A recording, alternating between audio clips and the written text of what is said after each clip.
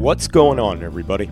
This is Sean of Raw Select Music. And this is the Super Sunny Show. I'm La Molly. This is Blue and Green Radio. Party people, this is Mr. V of Confessions of a Curly Mind, broadcasting through Blue in Green Radio. You're listening to Steve Williams at uk5.org. Welcome to the Blue and Green sessions. Ride the vibe with DJ Ronnie Ron. Cosmic Radio.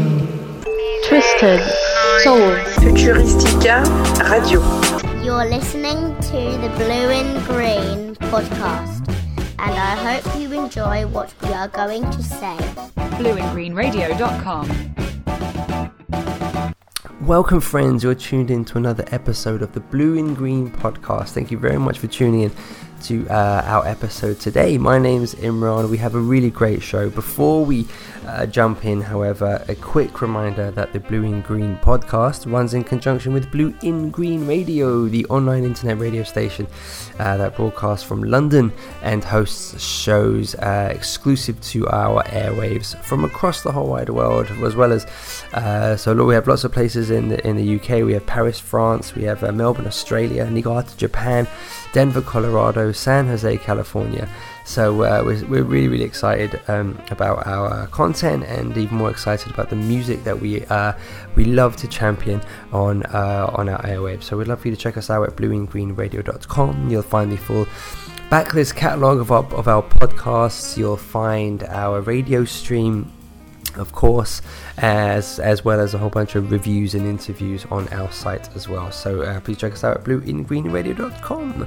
As we said, really excited about today's episode. We're talking to an artist who is very much indicative of that aesthetic that we like to champion. So much so on our station. We're talking to Alex Hitchcock, saxophonist, producer, composer, band leader, just an incredible resume, and his music is massively exciting. And I've wanted to sort of have the opportunity to sit down and talk with him for one of these episodes for quite some time, and very, very happy that he was so gracious with his time. And this we're talking specifically about his brand new album entitled Dream Band, and it's a good project to have this kind of conversation with, because there's so much great things to discuss about it. He has basically assembled what is dubbed here as a dream band. So we have got a really amazing lineup of musicians contributing to the project, including Shane Forbes, Will Barry, Will Sack. We have Ferg Island. We've got a couple of great vocalists from Shreese Adams Burnett and Midori Yeager. Lucito Quintero is part of the project as well. So it's a really awesome lineup, recorded over through a 3-day session in May 2021. So it's awesome. It's a great project to kind of sit down and have this time with Alex to discuss.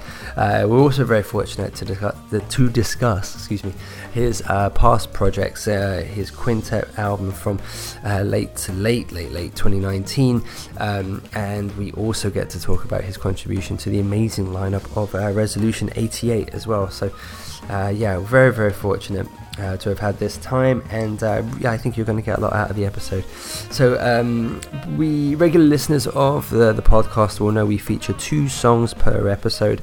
Our guest, as always, gets to pick the closing number, but I have the luxury of picking the opening one, and an artist a contributor that we discuss in relation to Alex's music for this album and past releases is the brilliant vocalist Shreese Adams Burnett, and I thought it'd be fun to pick one of her 2 contributions to the Dream Band lineup. So for my pick, I am going to go with To Love Itself, which is a really, really beautiful song, and one of my faves from Dream Band. So I thought it would be a great introduction to the project. So we're going to play this song, and then when we come back, we will have again the incredible luxury of sitting down to discuss this amazing project with its creator, Mr. Alex Hitchcock. Thank you very much for tuning in, my friends.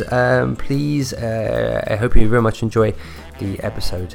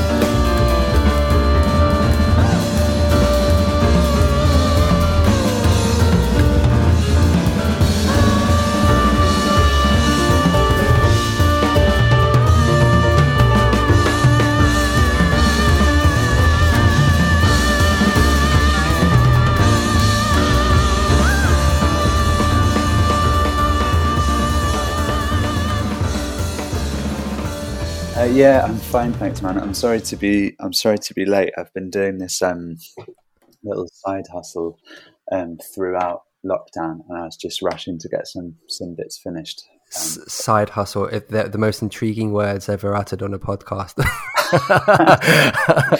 I'll respect your privacy and say nothing more.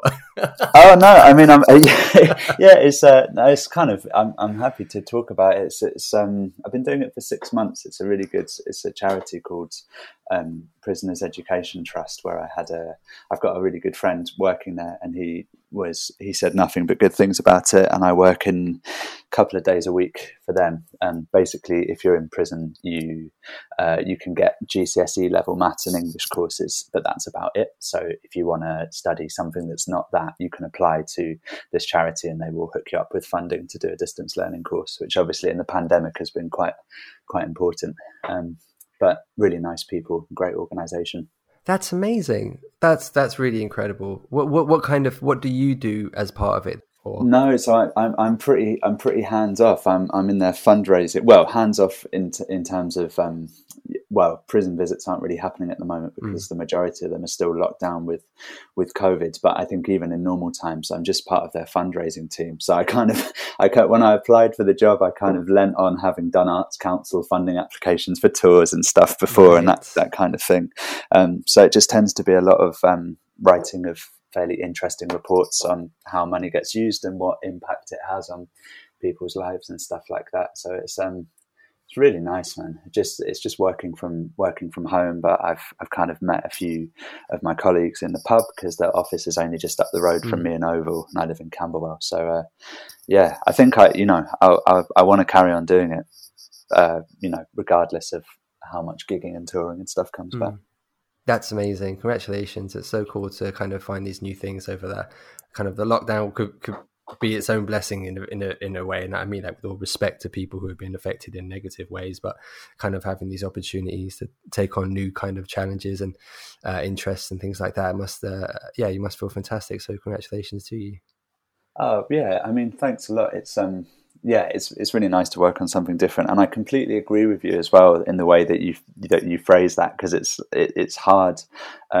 It's hard to phrase respectfully ways in which there have been silver linings from the pandemic, given the sort of death and destruction and misery that it's caused for so many people. So I get what you mean. You always have to be a little bit careful about talking about sort of personal upsides, don't you?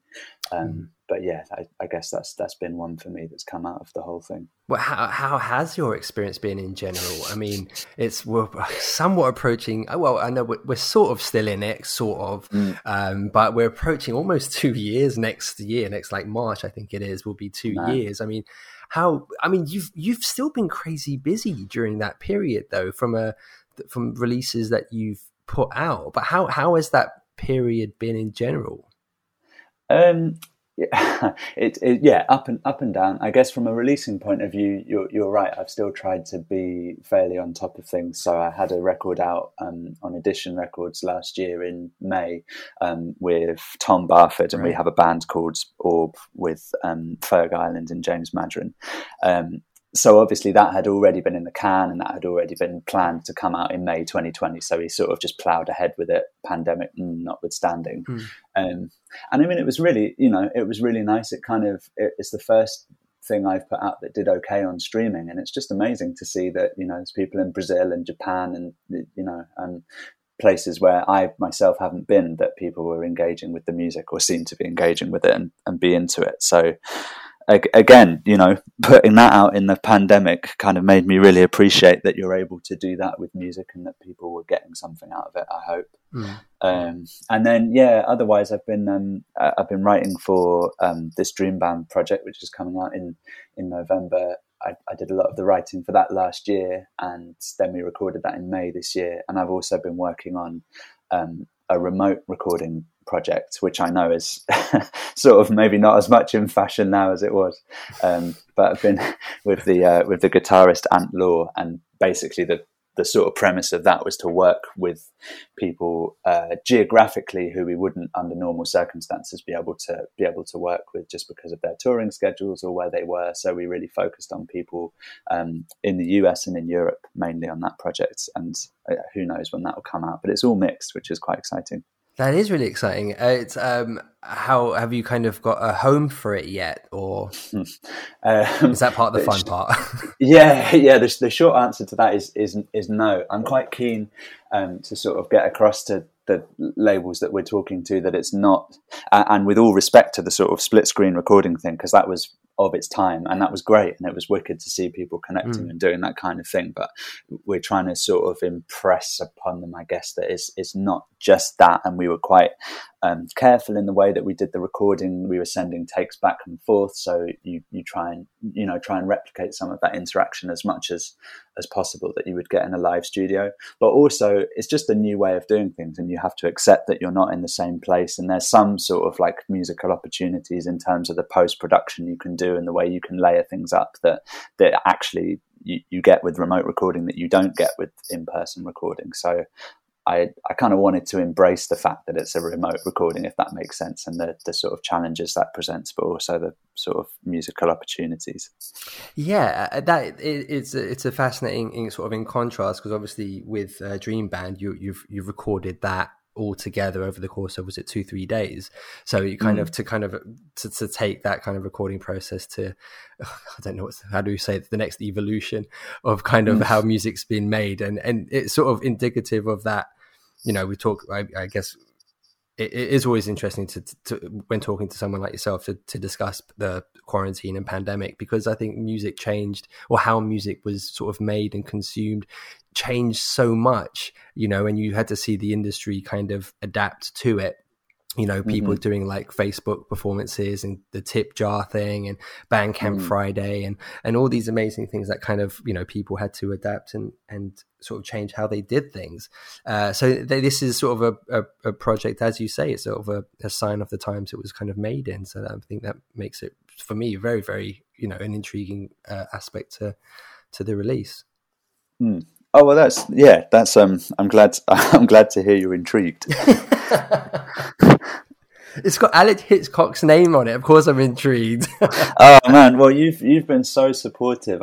Because we kind of got in touch, I think, when you wrote a review of my first album on Fresh Sound, and the review that you wrote was a really nice one, and it was really detailed, and it seemed like you really checked out the music and thought about it. But then also it's kind of nice just to be in touch with you aside from that, right? Because a lot of the time, especially sometimes if you're working with PR, I think people will be really supportive of your music or you know, seem like they were into it, and then because someone in PR sent it, you don't really get in touch with people, whereas it's so nice to actually be, you know, in touch with you and kind of chatting and that kind of thing, because that's the point of it, right? You know, you're not I don't know, I'm not articulating that very I think you are. You're very kind though. Thank you very much. I appreciate you saying that. So it's kind of I mean, just sort of just from a fan perspective, you know, looking at kind of what you've kind of continued to put out, and I think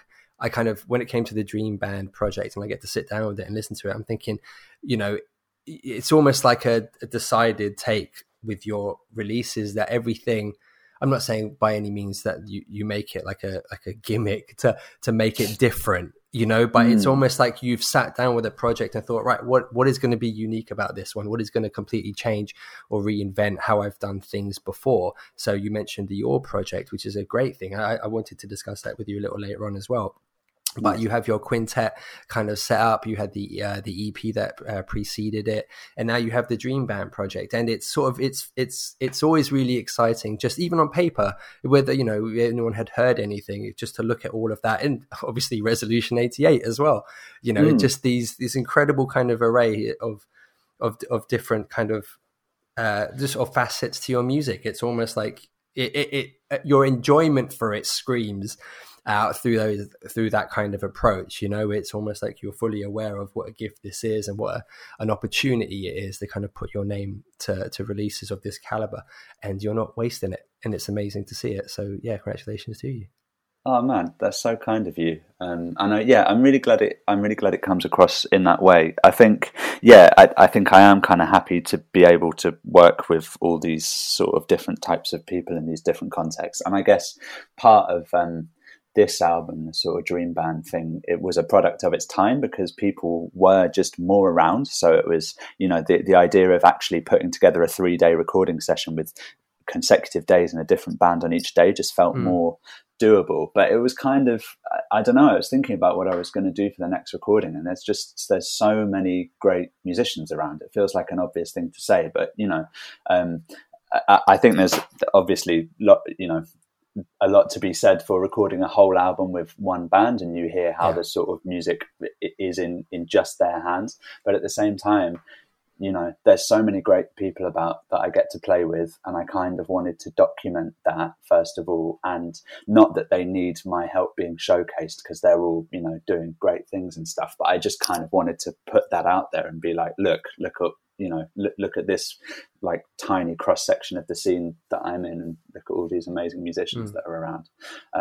So I kind of thought of it a little bit like curating, if that doesn't feel like a super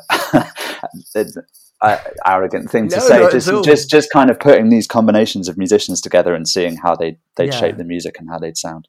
I think that was going to be my question. I thought with Dream Band, it was a case of, was it you sat down and said, right, Dream Band, let's go, and then make a list accordingly, or was it a case of you've assembled this epic Avengers style team, and then you sat down and said, this is a Dream Band? I wonder what kind of version came first, but I guess almost the title kind of came first, and kind of filling that sort of list of what that would comprise. Is that right? Yeah, kind of. And I kind of, you're right. And I also sort of wanted to undercut the idea of because I think the idea of a dream band in itself could seem a little bit maybe sentimental. I don't know. And I kind of wanted to undercut that idea slightly by having, 3 on one record. So there's more than one possible dream band, obviously. And they're just sort of combinations that you come up with in your head that you've never heard before and you'd really like to hear together. So that kind of combined with the idea that I'd love to do a volume 2 with 3 more bands, or however many it was. So I'm kind of just thinking about these combinations that you, in inverted commas, dream up. You've got lots of pairings and groups of musicians within the bands that I recorded with that have played together for a long time, like Jazz Kaiser and Will Sash and Shane Forbes and Joe Downard. And then, the last one with Jason Brown, Ferg and Noah, I don't think is a combination that's ever played together before. So you've kind of got that combination of some people know each other really well, some people are playing together for the first time. And I kind of would hope that's a sort of added angle of interest from a listening point of view. Had you had personal sort of relationships with everyone on there, or were there any people that you reached out to for the first time? I guess there was probably 2 people I reached out to for the first time. One was Luisito Quintero, who is an amazing, incredible Grammy-nominated, percussionist, absolute monster. And he was recommended to me by Ant Law, actually. There's a Jeremy Pelt live record from a few years ago, from I think Live in Paris it is, and he added a percussionist to what was otherwise quite sort of so it was kind of contemporary quartet jazz, but he had the percussionist, and I loved the way that augmented the texture. So I reached out to Luisito, and he recorded remotely, actually, because he lives in the States.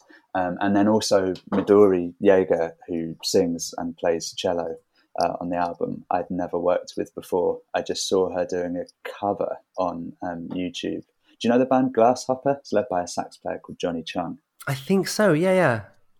She comps herself on cello, like pizzicato, and then sings, and she did a cover of one of their songs, and I thought that was amazing. So got in touch and asked if she'd like to record. So that was the first time I'd worked with her as well. Yeah, the Midori Jaeger artist, I hadn't heard of her before, but I've subsequently purchased her music on Bandcamp now as well. Oh, amazing! Nice one. Yeah, I thought she was amazing.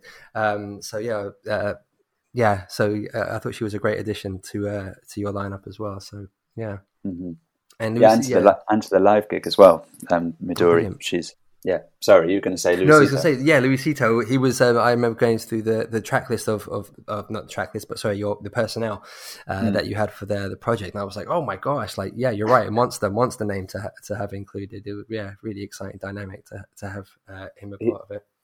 He was so nice as well, just because obviously I've never met him, and I kind of talked to him on the phone a little bit about what I wanted, and he was sort of incredibly generous with his time, as was his studio engineer. So that's kind of a relationship that I'd like to keep going. Especially with having not played with him in person, and I'm thinking a little bit about that remote recording project I was mentioning to you as well. Like, it really whets your appetite to play with some of these people in person. Getting the remote takes back. Well, for the Dream Band kind of the aspect of it, there was that notion of it was US and UK kind of artists. Was that a compulsory part of that process, or was that just the fact that they were split between just those two countries? Was that just a coincidence as such? Yeah, I guess so. I mean, not at all compulsory. I guess it's probably, to be honest, more of a PR angle. Having read the excellent PR agencies, press text, they kind of picked up on the fact that there was from sort of both sides of the Atlantic. Yeah, I guess part of it was Jason Brown, and the great American drummer Jason Brown's living in London at the moment, so it seems like a real waste not to at least try and record with him while he's here, just because he's amazing. And then Chris Cheek, who recorded sax, was the reason I was on Fresh Sound in the first place. It was his recommendation that got me the first album on Fresh Sound, and I was lucky enough to play with him a couple of years ago on a few gigs when he was over in the UK. So I really wanted to hear him on it. There was one track in particular that I really heard his particular sax tone on, and then similar for David Adewumi, who's a trumpet playing friend of mine, absolutely ridiculous musician that lives in New York, and I met him sort of 4 or 5 years ago, and I was thinking, well, I'd love to go there and record with him at some point, but I was thinking, well, who knows how long the pandemic will last, so I sort of wanted to get him on this in the meantime, and he sounds great.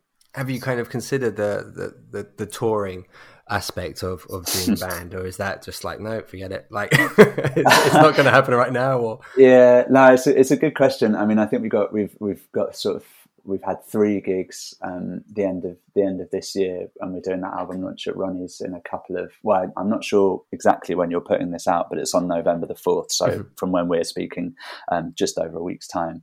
And then I've got some dates in the diary for next year, and I guess the appeal of having so many people on the album is you could go out on tour with so many different bands, and that would keep things really exciting, certainly keep me on my toes.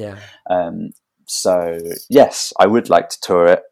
Quite difficult to book gigs at the moment, just because a lot of stuff that was cancelled from the pandemic has sort of been shunted forward into 2022, and rightly so, because people should keep their gigs, but it does make booking a sort of coherent tour a little bit of a challenge at the minute. Yeah, I mean, I one of the things I was going to mention earlier was you talked about the All project got kind of it kind of came out right as the quarantine had kind of kicked in, but you had the All Good Things thing, which I think that album may have come out just before the lockdown was sort of in effect in the UK. So that was something I was wondering about, was promotion for that impacted and sort of in any way as well? That record was kind of, from a promotional and touring point of view, was kind of done and dusted, I think, by the end of 2019. Because we did we did a UK tour. We did some decent dates. I think it was 14 or 15 dates in the summer in the UK with that album. And did a little bit of playing abroad as well. Yeah, so the touring that was really impacted by the pandemic was the Orb one, because Edition were giving us some really good support on helping us book some gigs in Europe, and we had some nice stuff lined up. And now, obviously, that all of that just got cancelled. So we will have to, we'll have to get back on it with rebooking that tour. Yeah. You mentioned about obviously how you came to Fresh Sound, that was going to be one of my questions as well. So I mean, they're not like chock-a-block with like UK acts, they've got a great kind of array of artists from around the entire world, which is, it's kind of amazing to have your name, I imagine, attached to this wonderful kind of vision of contemporary jazz, and from a global perspective like that. Are they an amazing label to be affiliated with? Yeah, it's really cool. It's kind of, I think it's a bit of a sort of bucket list label in the sense that they've just, as you say, they've got so much amazing stuff on it, and the sort of heritage of that label is pretty cool. I think because especially in the 90s, there was this, in the 90s and early 2000s, there was this kind of quite strong hookup between musicians in Barcelona and musicians in New York. And that kind of led to Fresh Sound putting out debuts by people like Brad Meldau and Ambrose Akinmusire and Kurt Rosenwinkel and stuff like that. So it's really cool to be in a stable. Walter Smith, I think, is on it. It's really cool to be in a stable with people like that, as well as sort of, as you say, people from around the world. So yeah, it's just got such a strong sort of heritage, that label. And then Jordi Pujol, who's the founder, owner, he runs the label basically, has always been super supportive, and they gave some funding to record this second album. So yeah, it's a great label. Yeah, I'm thinking about it. You've been attached to some fantastic labels in general. I mean, for Resolution, you've got Splash Blue and Leger. You've got Edition, as you say. You're kind of racking up an amazing kind of catalog amongst some heavyweight labels, right? Yeah, I mean the edition ones is a kind of good case in point, because being on Splash Blue, that was founded by Incognito's Bluey, and then also I think in conjunction with Jules Fontanelle, who's just an amazing supporter of the music in general. There's like Resolution 88 gigs that I've done where he's not been in the crowd, have been in like a small minority. He's like always there and he's always supporting. So it was really cool to do that with them. And then Leger I actually know less about, but I know that they're based in Germany, and hopefully that opens up some sort of touring possibilities. Yeah, I mean their kind of lineage with, I guess, traditionally funk and soul kind of acts, always made, I thought, Resolution a really kind of cool addition to their catalogue as well. So I think it was Tom's kind of connection, I think, through Miles Sanko, if I remember correctly. I think it was the work he had done with them. It gave you guys the in with them. That's so cool. Yeah. There you go. I'm learning something new. And you guys met in exactly. Yeah. How are things going with Resolution 88? You're like 3 albums in.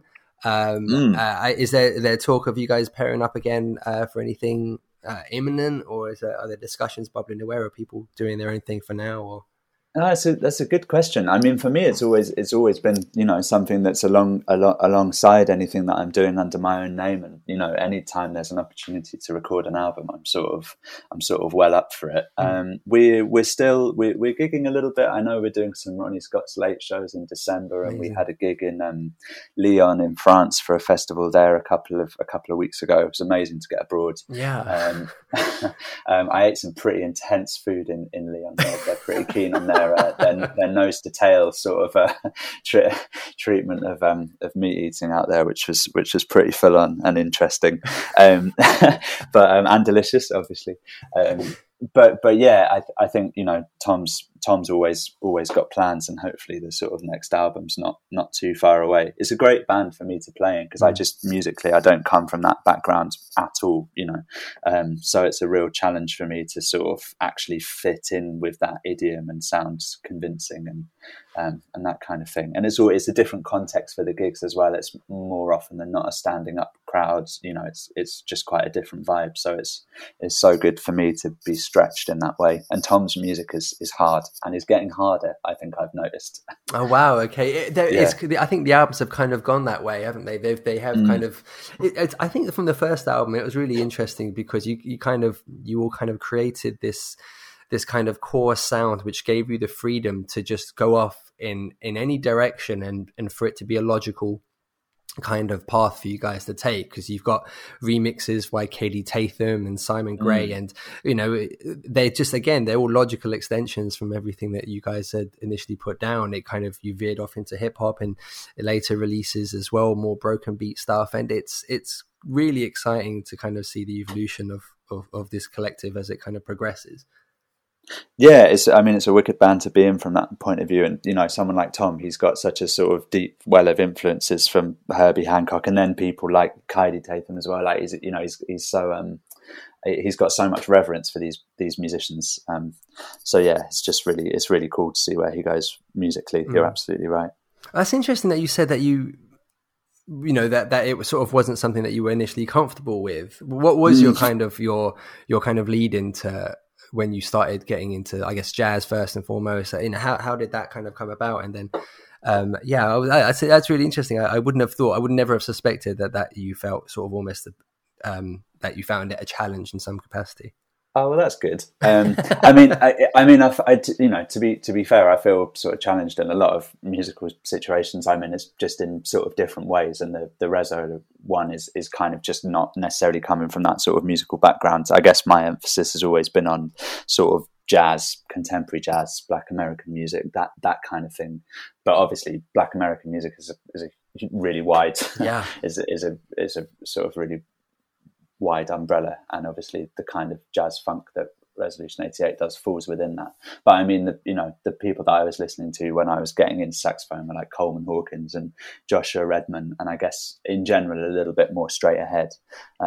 So yeah, when I first played with that band, I just never really played music like that before. And it's kind of, you deliver it in a slightly different way as well, I think, as a single horn player in that band, as opposed to a single horn player playing sort of acoustic contemporary jazz. Like the way that you perform is slightly different, I think, and the way that you interact with the band and phrase things and stuff.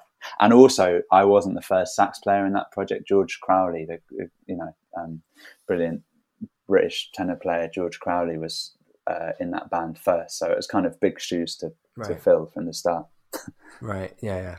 But yeah, well, it's a great collective. And as I said, you've you had a great point actually about sort of finding yourself almost uncomfortable in a variety of different things outside of that. That's a really great approach, though, isn't it? Like I always thought art in any context should always challenge its creator, as opposed to as much as the person that consumes it, whether you're watching it, reading it, listening to it.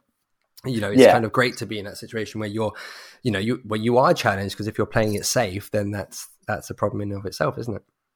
Yeah, and it's context dependent as well, because sometimes it's so satisfying to go to a gig and hear something that's just incredibly polished and basically is the same every night, but delivered amazing, and that's really cool as well. I mean, it's not my thing from a compositional or band leading point of view, but that can be really. It can be equally exciting to listen to, because it's like a show, it's a performance kind of thing. Whereas I think from a when I'm myself and playing, I think that what I get the most out of is that sort of in the moment taking risks. You don't necessarily know what's going to happen from an improvisation point of view, and I think if you felt totally comfortable, that wouldn't be conducive to sort of making exciting, spontaneous, music that sort of surprises people and keeps you engaged as well as your audience and all that kind of thing. So yeah, I'm kind of learning to embrace not feeling comfortable. In all contexts. I imagine it's a petrifying thing. I mean, are there times where you play with people for the first time, and you're just you're completely intimidated, or even for the Dream Band setup, do you walk into that situation and you're completely not comfortable but confident in your abilities and the music that you've prepared and the way things are going to come off? Do you approach those things with trepidation, or are you like, no, this is going to be great? It's such a good question. I guess I'd make a distinction between good and bad types of uncomfortable. Like a bad type of uncomfortable is, I'm on a gig, I should have memorized this music, I've memorized at 80%, so I'm stressed about the remaining 20. Or like, I don't know, I took a gig on flute with, do you know the Blackbirds? Yes, of course. Incredible, American band, students of Donald Byrd. They've done everything and played with everyone.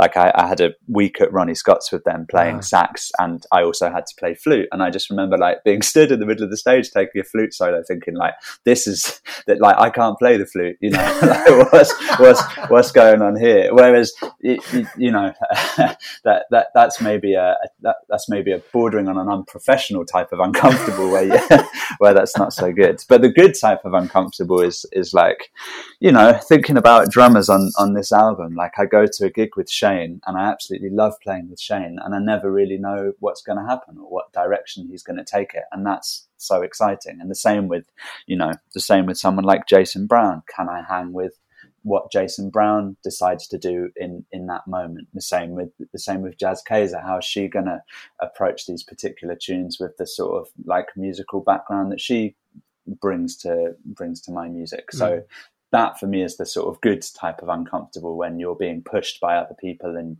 you don't know what's going to happen, and it kind of removes the risk of complacency, I guess.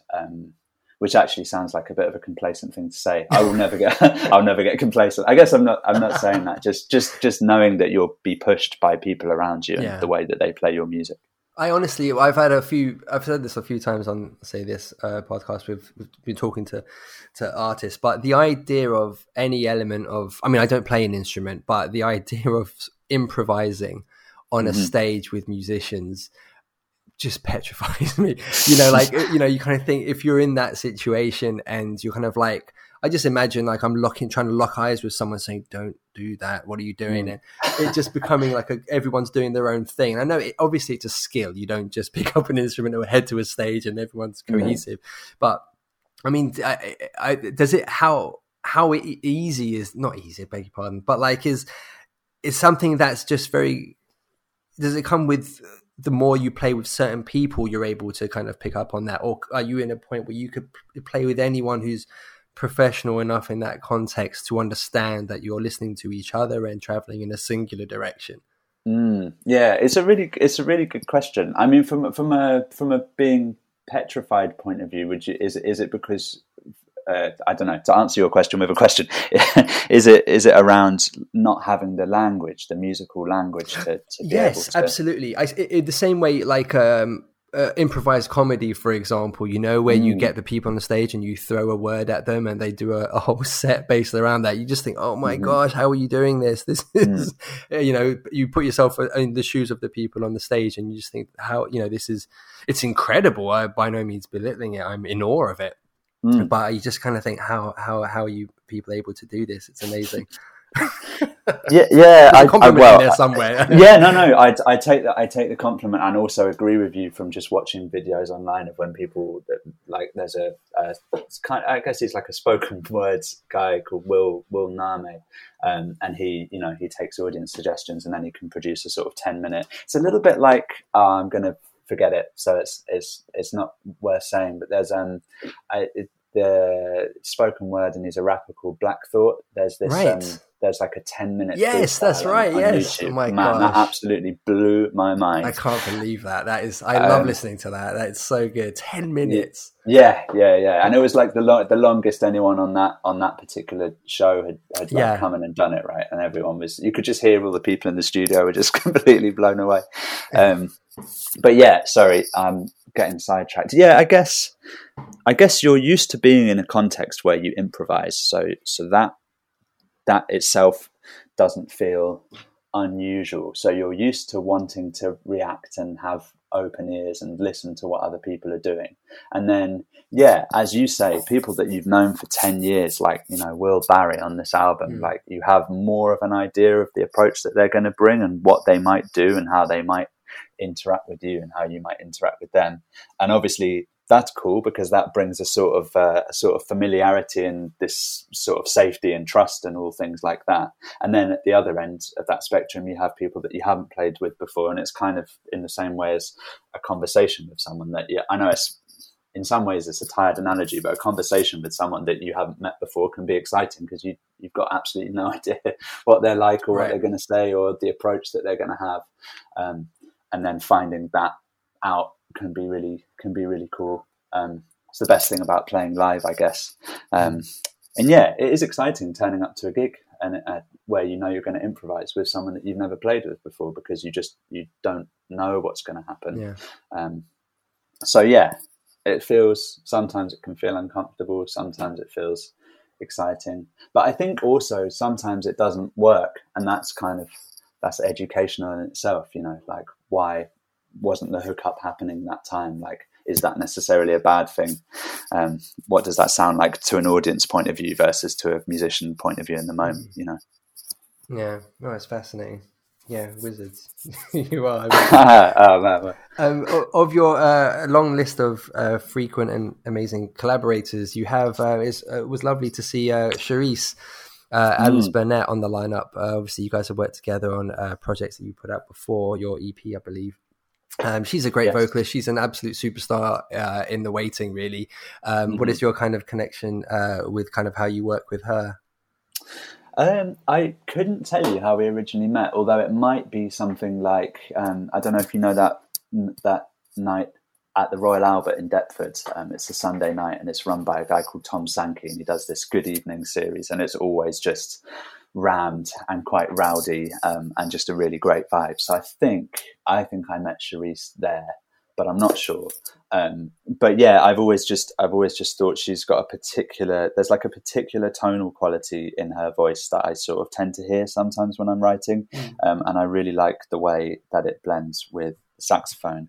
And then I think from a technical point of view, she's just got sort of total control over what she's doing. Like, her reading is obviously amazing, but like her execution is pretty ridiculous. So it's nice being able to write for someone that you just know will be able to nail any line that you write, kind of thing.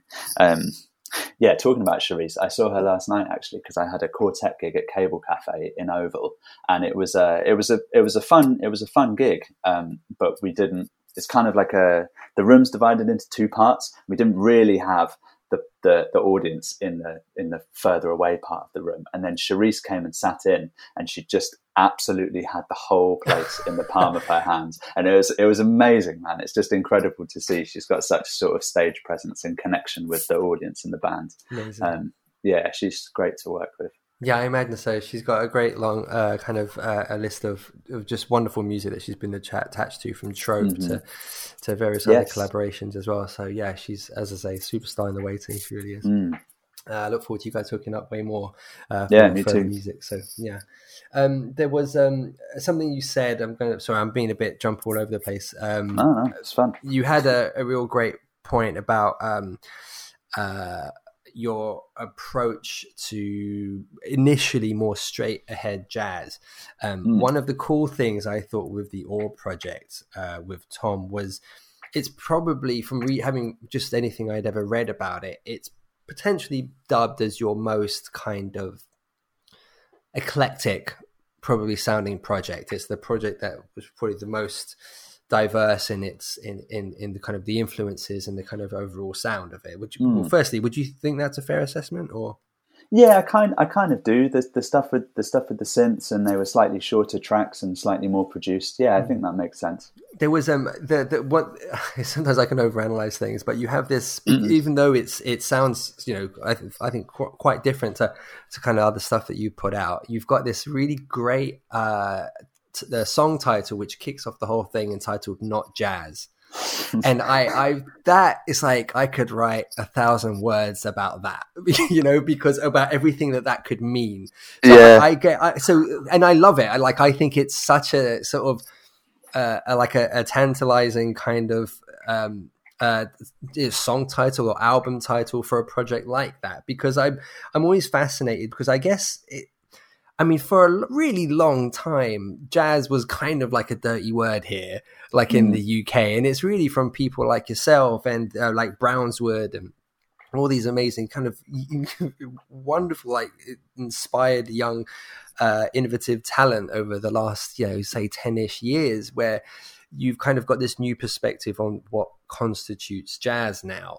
And I was fascinated by that as a song title for yourselves, because is it a case of you guys saying, don't relegate us to just jazz, we do different things and we can step out of it? Or is it a case of you look at that and say, don't relegate jazz to just one sound, and we're going to go in this new direction, but we're taking jazz with us. Jazz is a part of what this project is. In terms of it's outside of the box, but jazz is outside of the box. Do you know what I mean? Are you trying to step out of it, or are you bringing it with you? That's a really overthought question. No, it's a really well put question. Well, I can say it's definitely not the first one. Right. Yeah, I wouldn't see any sort of description of music as jazz as any sort of relegation. Obviously, the history of the music would sort of, obviously you have absolute respect for the shoulders that you're standing on and the legacies that you're, without which I personally wouldn't be playing music at all. So definitely not the first one. And then the second one is interesting, isn't it? Because I think the nice thing about just giving a song a title that's kind of oblique like that is you don't have to articulate all of your thoughts about it, like I'm going to try and do now. But I guess I won't. I'll say now I won't be able to. But I think there's lots of stuff going on. I think the word jazz in itself is a contested word in terms of genre, right? Is that, like, especially in American history, there's a sort of racist history of the use of the word jazz in terms of the way white promoters and musicians way back in the the 20s and 30s used to use that word in relation to black music. So the provenance of it is kind of contested, and you've got figures in America like the trumpet player Nicholas Payton that says, we shouldn't be calling it jazz, it's derogatory, we should be calling it Black American music, which is a really interesting and I think fruitful argument.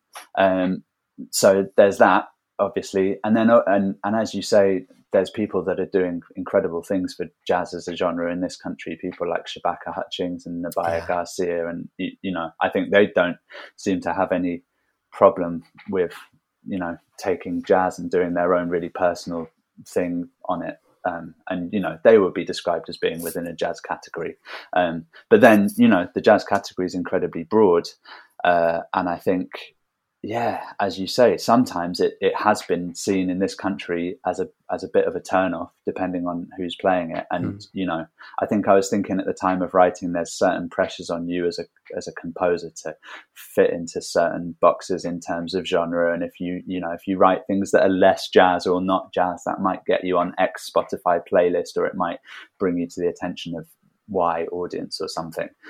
So I just thought it's kind of ironic, given that it's quite a loaded word and a contested word, just the idea that you'd be under some sort of pressure to write something that was quote unquote not jazz. There's just a lot of baggage attached to that, and particularly as a white musician, I think it's the onus is very on you to be aware of these things, right? So I guess those were the types of things I was thinking about. It's not really articulated into an argument, but just to give you a sense. No, it's fascinating. I mean, it's funny when I don't know why I've got this, I've yet to realize it in myself, but sometimes I don't like asking people to explain something like what I've just asked, but I thought it was a great it was really there was just so many different exciting questions from it, about some potentially sort of exciting answers, and it defines in theory your perspective of the music you make, I thought. So I did ask, but sometimes I don't know why I sort of don't like asking people to explain things, or because I just think it's kind of cool for someone to put it out there, and it's a case of for you're probably thinking, well, I prefer people to interpret that in the way that they interpret that, and so I can appreciate sometimes people wouldn't want to explain certain things. Does that make sense at all? That does make sense, but I think I still appreciate the question, because it's important to be not made to talk and think about things, but obviously. I think it's nice to be given a chance to articulate your thoughts on things. Awesome. If you find it interesting and other people find it interesting, I think you're very much entitled to ask the question. Right. In as much as someone else is entitled to say, I'm not going to answer. Sure. But, I find it interesting. It's a good question. Dude, that's it. I've taken up so much of your time. I've had the best time. I've really looked forward to this, and it's been just as great as I could have hoped it would be. I've really enjoyed kind of picking your brains, and I'm a fan, dude. I think you make some really stunning pieces of music, and it's kind of great to kind of have the chance to sit down and kind of just talk about your processes and stuff like that. Yeah, man, it's really nice to talk to you properly, because it's the longest we've spoken for. And yeah, just thanks for being so enthusiastic about the music and asking interesting questions, and just the support in general. Really, really appreciate it. I think I mentioned about a closing song to close the episode and send everyone home super happy with. So did you have a moment to pick something from Dream Band, from just something you're a fan of, something else from your catalogue at all? Is there anything you'd like to well, it's very nice of you to ask. I think if I'm picking something from Dream Band, I'm going to pick the first song, which is Wolf and Nina, which is the first piece of music that I ever wrote, that anyone wrote lyrics to. So Midori Yaga wrote lyrics to that, which was just a real privilege to hear. So I'm going to recommend that.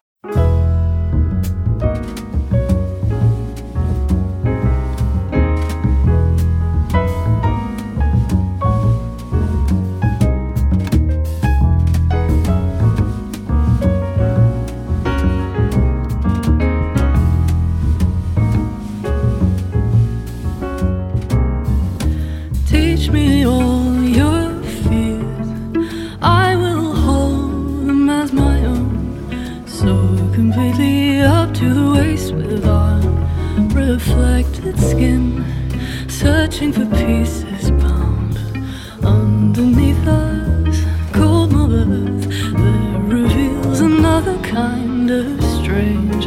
It's weaving on a body of its own that clings to you, every semblance of your silent shiver. So go bravely, what's the use of time? Flies on to make you cry. So brave, you shake it away, feel the noose of time. Flies on to make you try. Once again, oh, Nina, can you keep it?